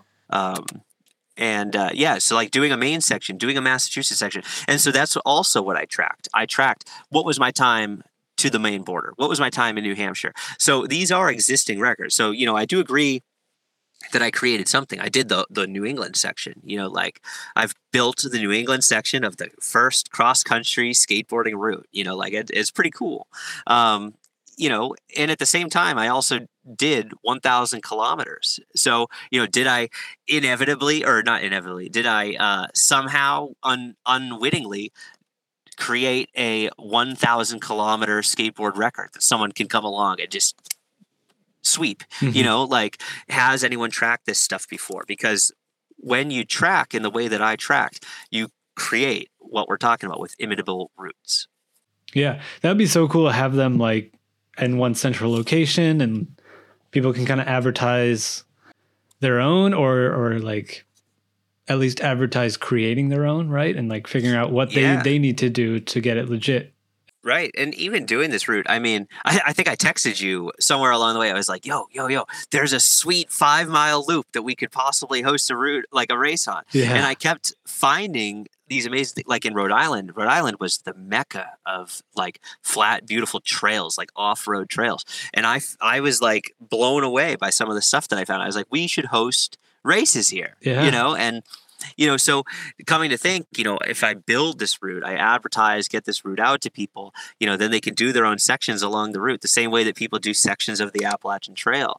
And, so I'm looking forward to getting back into that work and feeling better about myself about doing it. So, that's kind of what this next trip that I'm going to be doing is kind of about. Cool. Let's talk about it then. So we got Ultra Skate coming up. Miami Ultra Skate is February 15th. And you've got plans to sort of not skate too old. You're going to skate past Miami and do some sort of finagling to get back to Miami eventually. But tell us about your next adventure. Yeah. So when I was on the Appalachian Trail, everything in my life right now revolves around the Appalachian Trail. But when I was doing it, I was like, I'm going to roller skate across the country. And, because it's something I haven't done before. It's something I haven't attempted before. And I want you to know, first of all, that's fucking crazy. And it's never going to happen. But I became enamored with roller skates. So I used to be on a roller derby team, a couple of different roller derby teams. I love roller skating. And roller skating for me is great because it's like a two-legged sport. So a lot of the distance skaters, they use two legs, they switch. Every skate I've ever done has only been one leg. And so, that of course does come with some muscle imbalances and stuff like that. So roller skating is a way for me to just go and even that out. And I just love the feeling of it. So after I realized, that's crazy to try and roller skate across that skate that I just did from Canada to New York. They could have been on roller skates, but I was like, that's crazy. I'm not doing that. I did that on the skateboard. And when I finished, I was like, well, I want to keep going. So, I want to bring roller skating more into my life. So I'm going to go and I'm going to roller skate the state of Florida, which is something I've done Florida 3 times now. I've skateboarded from Miami to Jacksonville. I've skateboarded from Jacksonville to Miami, and then I've done Miami to Jacksonville again on a skateboard. So this will be my 4th time now. Skateboarding the same route in Florida along Route 1 and Route A1A. This time it's going to be on the actual East Coast Greenway, but I'm going to do it on roller skates. And I think it will be easier because Florida's flat. I think it's going to be 523 miles, and there's going to be 600 feet of elevation for the entire thing. That's insane. Yeah. So, that comes with some caveats, roller skating is very different from skateboarding because you can't really coast as well. So you're kind of always moving. So we'll see if that's a big challenge, especially being on the flat. But yeah, so I'm going to do that. So I'm going to roller skate from Jacksonville to Key West. And then I'm going to go get my van, bring my van back down. And then I'm going to do ultra skate also on roller skates. Mm-hmm. So, I've done ultra skate now 6 or 7 times, and my highest score is 251 and some odd miles, and I'm really proud of that. I think I still hold the course record at Miami, and but the last ultra skate I did 2-3 years ago, I think I skated until about like midnight, and I was just like, I'm over it. I'm done. And, we've seen other skaters do that in the past. If conditions aren't exactly perfectly right, they'll just stop because they know they're never going to do as well as they wanted to. And so I don't want to ditch the distance skateboarding community. This community was the biggest part of my life for the last 10 years, or what. And so it's like, how can I still skateboard, still be involved? Well, so instead of doing ultra skate on the skateboard, now I'm going to be putting my focus into this F skate T kind of thing. Mm-hmm. But I can still do ultra skate on roller skates. Let's see how far I can do it on roller skates. Because right now, I don't know what I think that the record for roller skating is just whatever's been done during the past ultras, right? So it's probably like 130, 150 miles. I'll have to go back and check that. But so I want to go out and I want to see, how far can I do? How far can I go on roller skates at ultra? I'm a hiker. I'm a skateboarder. What's the translation to roller skating? So, so I'm going to basically condition myself by doing this Florida skate, and then going to jump into ultra, and I'm going to see how I do. Nice. And for those who may not be as familiar with the geography of Florida, Key West is at least 100 miles further than Miami, is it not? I don't know. I don't think it's 100 miles. It's not? I thought it was. I don't know. We stayed out in Key West one year for the event, and it was like it was like a 2-hour drive. Yeah. Well, and there's also like this huge bridge that you have to cross, and I'm a little nervous about it. I'm a little nervous about it on roller skates. So I know Chip has done it. Chip Walter. You could contact him, ask him what his take, and then the Neasy Boys, Gio and Nick have done it. Oh, they've done it. Okay, yeah. So it's 166 miles from Miami to Key West. Okay, so you're absolutely right. So that's a big portion of the trip. But yeah, so I'm going to begin in Jacksonville on the 1st of February, which will then give me 14 days to do it by roller skate.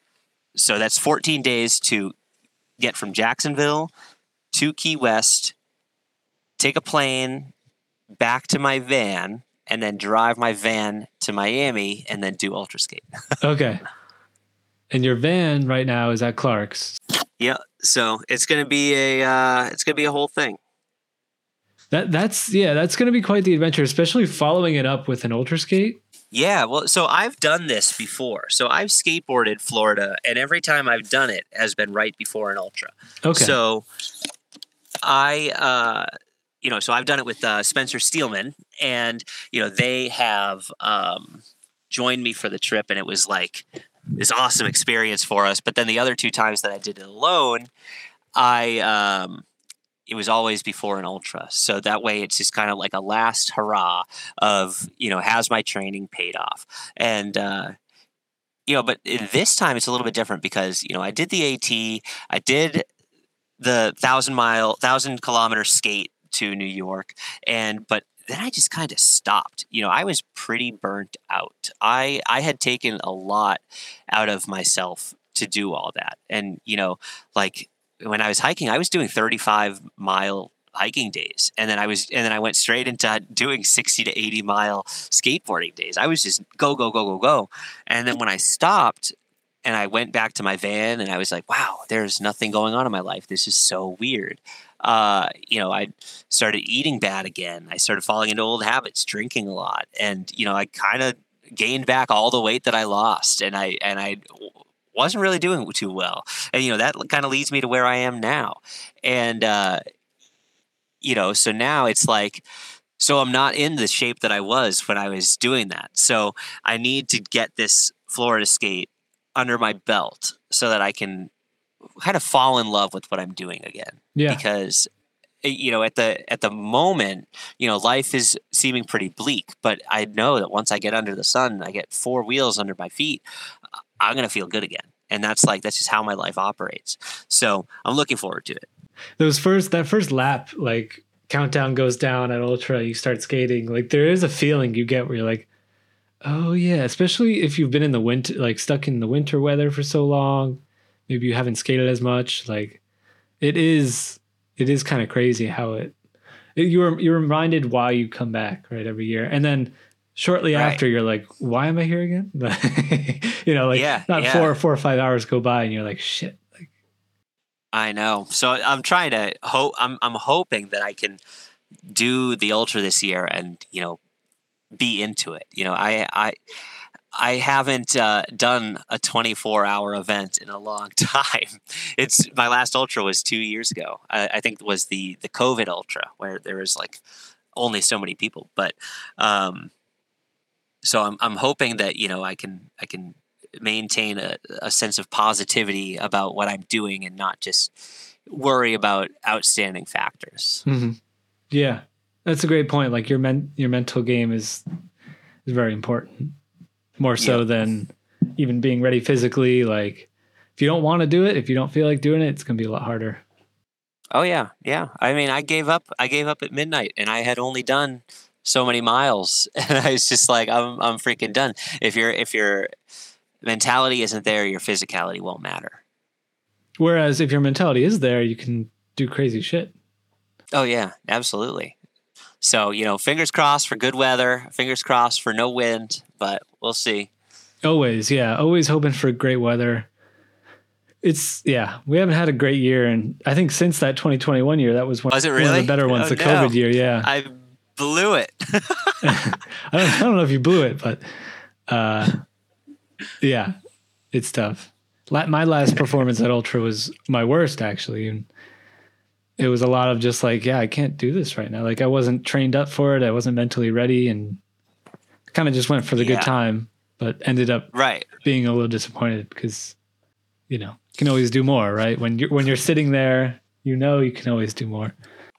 Yeah. Oh my God. I think that's the hardest part is just once you stop and then you see everybody going by, it's hard to not feel bad about yourself. Like, why did I stop? Yeah. But I don't know. You got to take it in strides, I guess. Exactly. I mean, and that's kind of like the same thing with like not giving up, but quitting the my last cross country skate. It was like I stopped.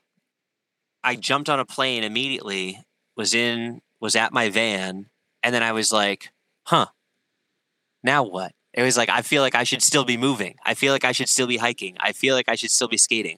And I had to sit and watch the days go by where I wasn't doing that. And it was an extremely isolating, depressing experience. And, and the reason that I did stop that skate was because at some point in Connecticut, I can like just touching my my Achilles, I can like feel it. It's like this horrible memory, but like my leg, my foot wouldn't flex anymore. So I was basically skateboarding without bending my ankle.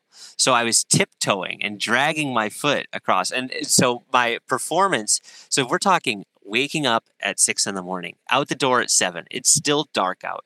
And then skating, just dragging my toes because I can't get a full bend anymore because I don't know if it was tendonitis, just overuse, whatever. And then just dragging myself, pulling myself along until the sun set.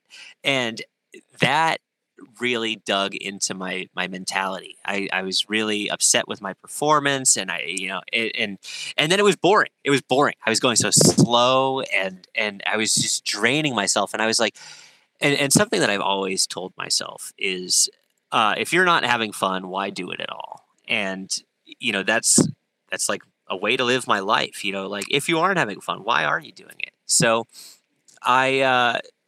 so then on one day I was leaving New Haven, Connecticut. So I was very close to the New York border. I was dragging my foot along, tiptoes, couldn't bend my ankle. And I just one little damn ass rock and I hit it and the board went shooting back behind me and we're talking 7 to 8 in the morning, like close to New York car traffic that I'm skateboarding in. This board went flying backwards down a hill, nailed the bumper of some car. The whole traffic stops in the middle of this square, and I'm limping and running down the hill. And I'm like, "Oh, that's my board. That's my board." I looked like a crazy person, and so I pick up my board, and I'm walking up the hill again. And I'm just so demoralized. Like I just caused like a traffic thing. I was only 5 miles in and it was already 9. I was going at a pace that I probably could have walked faster.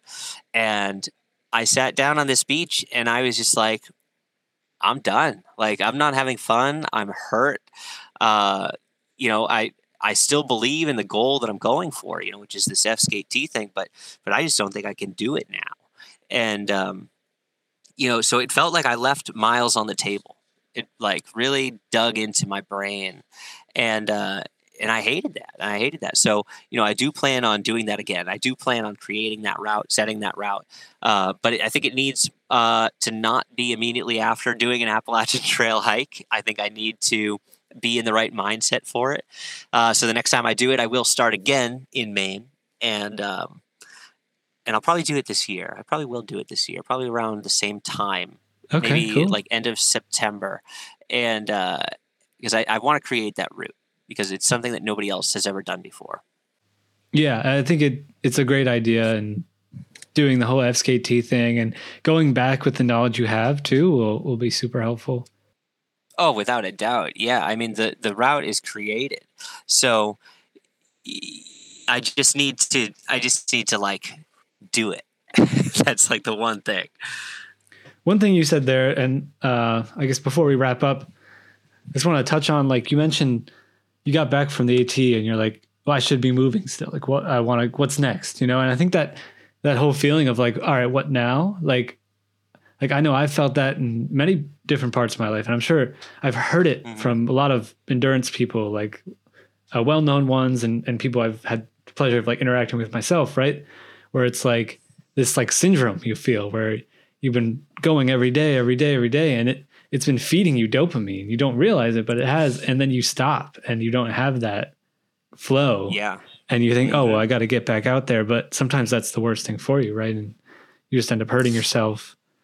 Yeah, I've run into this depression a lot, and my first skate cross country, it was like I got giardia, and all of a sudden my skating days were shorter, and my hitchhiking days were longer, and then I just ended up back at my parents' house, and I was like, and then I got a job at Best Buy, and it was like, man, this sucks. It was like this is a literal nightmare for me.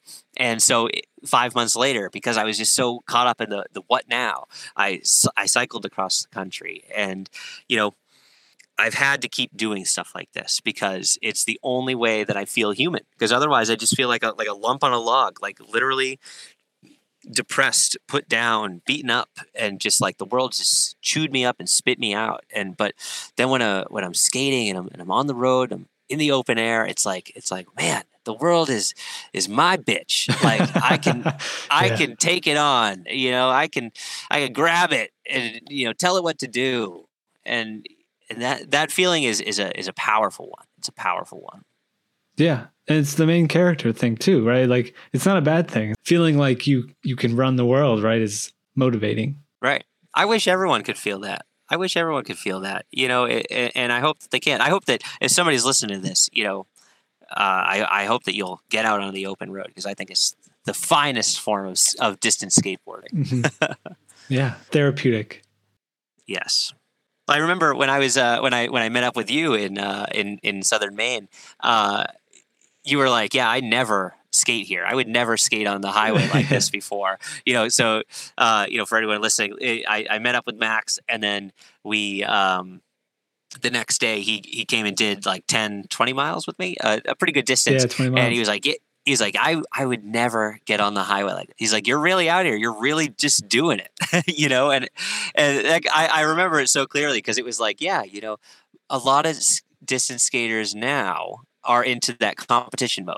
Mm-hmm. And so it's a lot of training on closed courses. It's a lot of data. And we tend to forget, just what casual skating is, Right. Right. Like, of course, both of us had our watches, Yeah. The long treks on skate decks, right, was like this whole just skating in these obscure places, cross countries, like, and that's something that like you're doing, right, but has kind of fallen out of is less trendy now than finding closed courses and putting up numbers. Yeah, but like I said in the beginning, I think that there's kind of like, it's growing. I think that the attention is being shifted back because, the IDSA distance skateboarding doesn't have a lot of races going on anymore. It's not like in 2016, 2018, where every single person was like, oh, here's where I train, I can do a race. I think we do need to get back to that. But We're also finding now that because of the lack of races, we're getting a lot of people who are jumping into this through skating thing. I mean, there was just, two people who just went out and they did the Natchez Trace. That was a 400-mile skateboarding adventure. And, I reached out before and I was like, hey, can I send you a watch? Can you track this whole thing? Set an FKT for me. Like, you don't have to go fast. No matter if you finish it, it will be an FKT. And they were like, if you messaged me a week before, that then they were like, we would have done it. But, they went, they stopped, they jumped into swimming holes, they slept behind, derelict buildings, and, they embodied all of it, and that's coming up. There's a resurgence of people who are just like, here's a location on a map. How do I get there? Via skateboard. And they just take what's in their backpack and they go. And I really, those people are inspiring. That's like the most inspiring thing. If you can just get up and go, the lack of planning is an inspiring thing in a day where we're surrounded by data all the time. We're surrounded by data and the ability to research all of the time. So I think it's kind of admirable when people just use it minimally. Right. Yeah. And I was thinking about that same ride. I think it was Justin Bright and Moondog Group are their names. The two guys who did the Natchez Trail. The trail they went on, I'm wondering if there's more like this where it used to be like a native trail and then it became paved, and now it's like this cyclist destination where tons of bikes ride it, and it's not very trafficked with cars, so it's pretty safe. And they skated it. So I'm wondering if there's more trails like that, and having more people who want to do rides like this is how you find those trails. Yeah. The only way that we're going to know the answer to that question, is there more trails, is if more people grab a backpack, throw a tent in it, and just get going. Through skating. It's a thing. I guess it's so. Before we close off here, is there anything you want to say that we didn't cover? Doesn't have to be skateboarding related. Can be anything. You have the floor. Man, I don't know. If there's. I think that we're in a unique time, right? We had COVID come a couple of years ago, and it really changed the landscape of endurance sports in general. I mean, we saw a massive resurgence in roller skating. I think that longboarding has caught the attention of people because of the popularity of e-boards, and I think that the sport is growing, and I think that it's not going to grow unless there's more people willing to kind of push the boundaries. I remember when I announced this, my last cross country skate, when I announced it, there was one of the French guys, he was like, why? He's like, why are you going fast? Why are you trying to set a record? He's like, just go have fun. He's like, just do it. Stop telling people about it. And I was like, I see where you're coming from, but yeah, that's a great phrase. Just do it. Stop telling people about it. Right. And so I don't know when you plan to release this episode, but by the time it's out, I'm probably going to be done with the roller skate down Florida. I'm not even going to post about it. I'm going to post about it when I'm done, when I do it. I'm not announcing anything. I've talked about it here and there, but I don't find it necessary to put it out there anymore unless it's getting done. And so I think that people deserve praise for going out and doing the unusual. But as I responded to the guy who said, just go do it, I was like, well, I'm trying to grow this sport. What brings attention to sport is crazy people doing crazy shit, and setting a record in the long jump. Wow, that was an amazing record. Setting a record in distance skateboarding is, wow, that's an amazing record, but we've never heard of this before. So how do we get people to hear about it? Well, you got to drum up some attention. It's marketing 101. You got to make people, you have to force them to be interested in it, right? So how do we do that? This dumb idiot just skateboarded across the country. This dumb idiot just did this, just crazy, crazy things that need to keep pushing the border. So if you, maybe you can't go out and just host a race. Maybe you don't have the chops to be, logistically handling that. But what you can do to grow the sport is go out and just do something great. I mean, just be great. Like everybody just... being great is subjective, right? It's within everybody's own right. So if everybody goes out and just does one thing where they tell themselves, I'm great, and then tell somebody about it, spark some interest. That's all it is. And just drum up some talk. And, so that's what I'm trying to do. And so then if I drum up some talk, I'll get enough interest in this F-Skate T kind of thing. That's how we make moves. It's such a fine line, right? Where you're like, we're saying like, just go do it. Don't tell people about it, but then tell people about it. Right. Like it's hard to know like when you should reach out and like when you're just clout chasing. Like I'm thinking of like, you brought up the Natchez guys and like they had a little news segment on them too.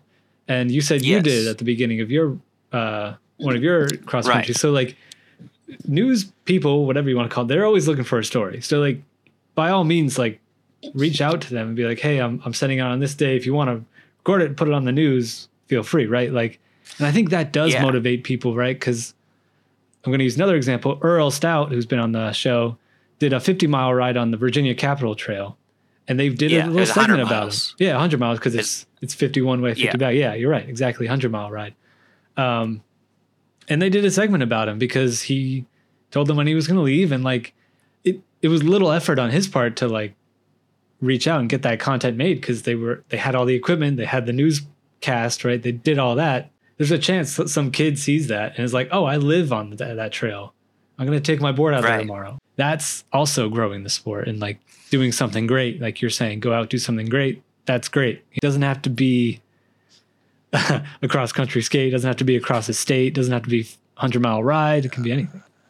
Yeah. And, don't get me wrong when I say, don't tell somebody about it. That's kind of more like my personal thing because, I feel an immense amount of shame from not completing my cross country skate. I came in, I said I was going to do it, and then I fell apart, due to injury and mentality. And so I didn't do it. So, for me, I'm just like, well, I'll let you know when I'm done, and, but, it's one thing to say you're going to do it. And it's one thing to tell people, and it's one thing to go in like, I'm the number one, I'm going to do it. And, you need to, you can announce your skates, especially for an F skate T, you actually do have to announce it publicly beforehand because you can't just say, oh, hey, I did it. Ha.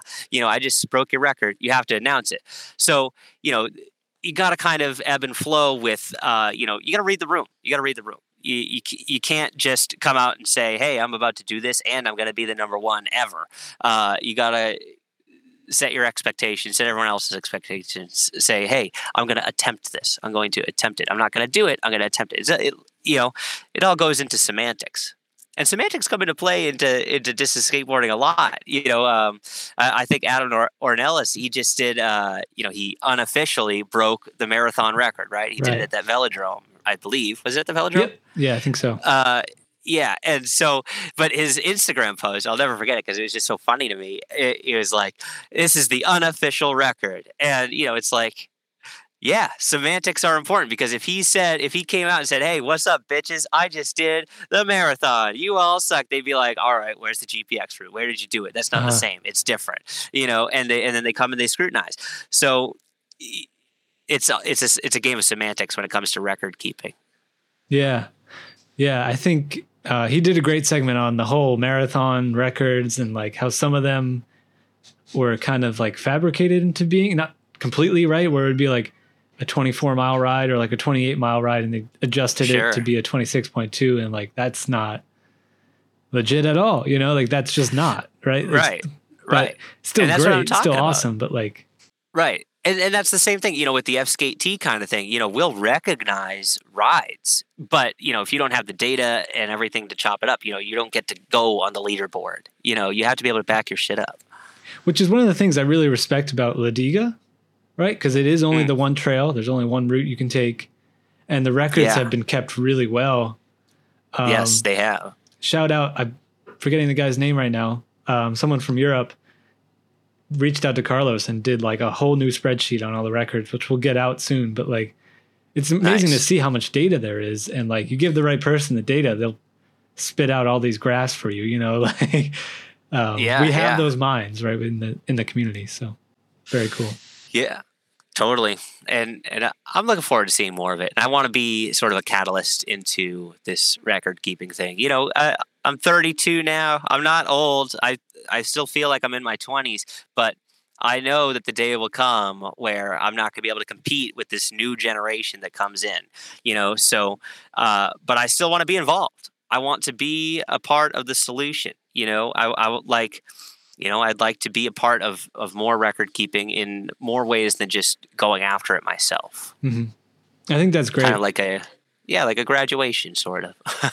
It really is taking the sport in the right direction, though, and I appreciate you, putting in that work. Obviously, you're doing it for free, right? Just because you want to. So, of course, yep. That's awesome. 2 more questions before we actually sign off here. I always ask everyone this, but I think we know the answer. Where will we see you next? Never. Don't look at me ever again. No, I'll be in Florida. I'll be skateboarding. I'll be roller skating down the state of Florida, and you'll see me at Ultra Skate.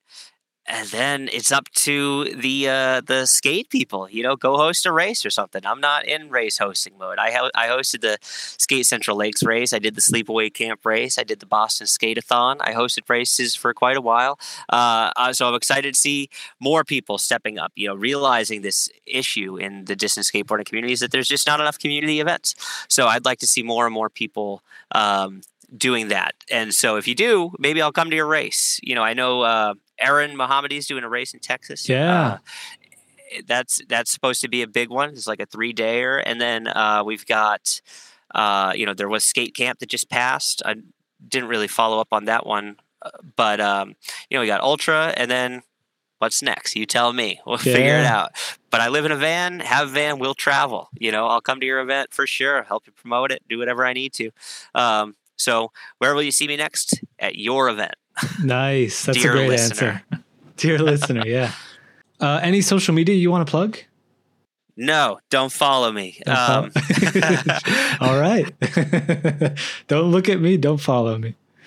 I'm on Instagram only, so you can follow me at Fossils for All. I always follow back.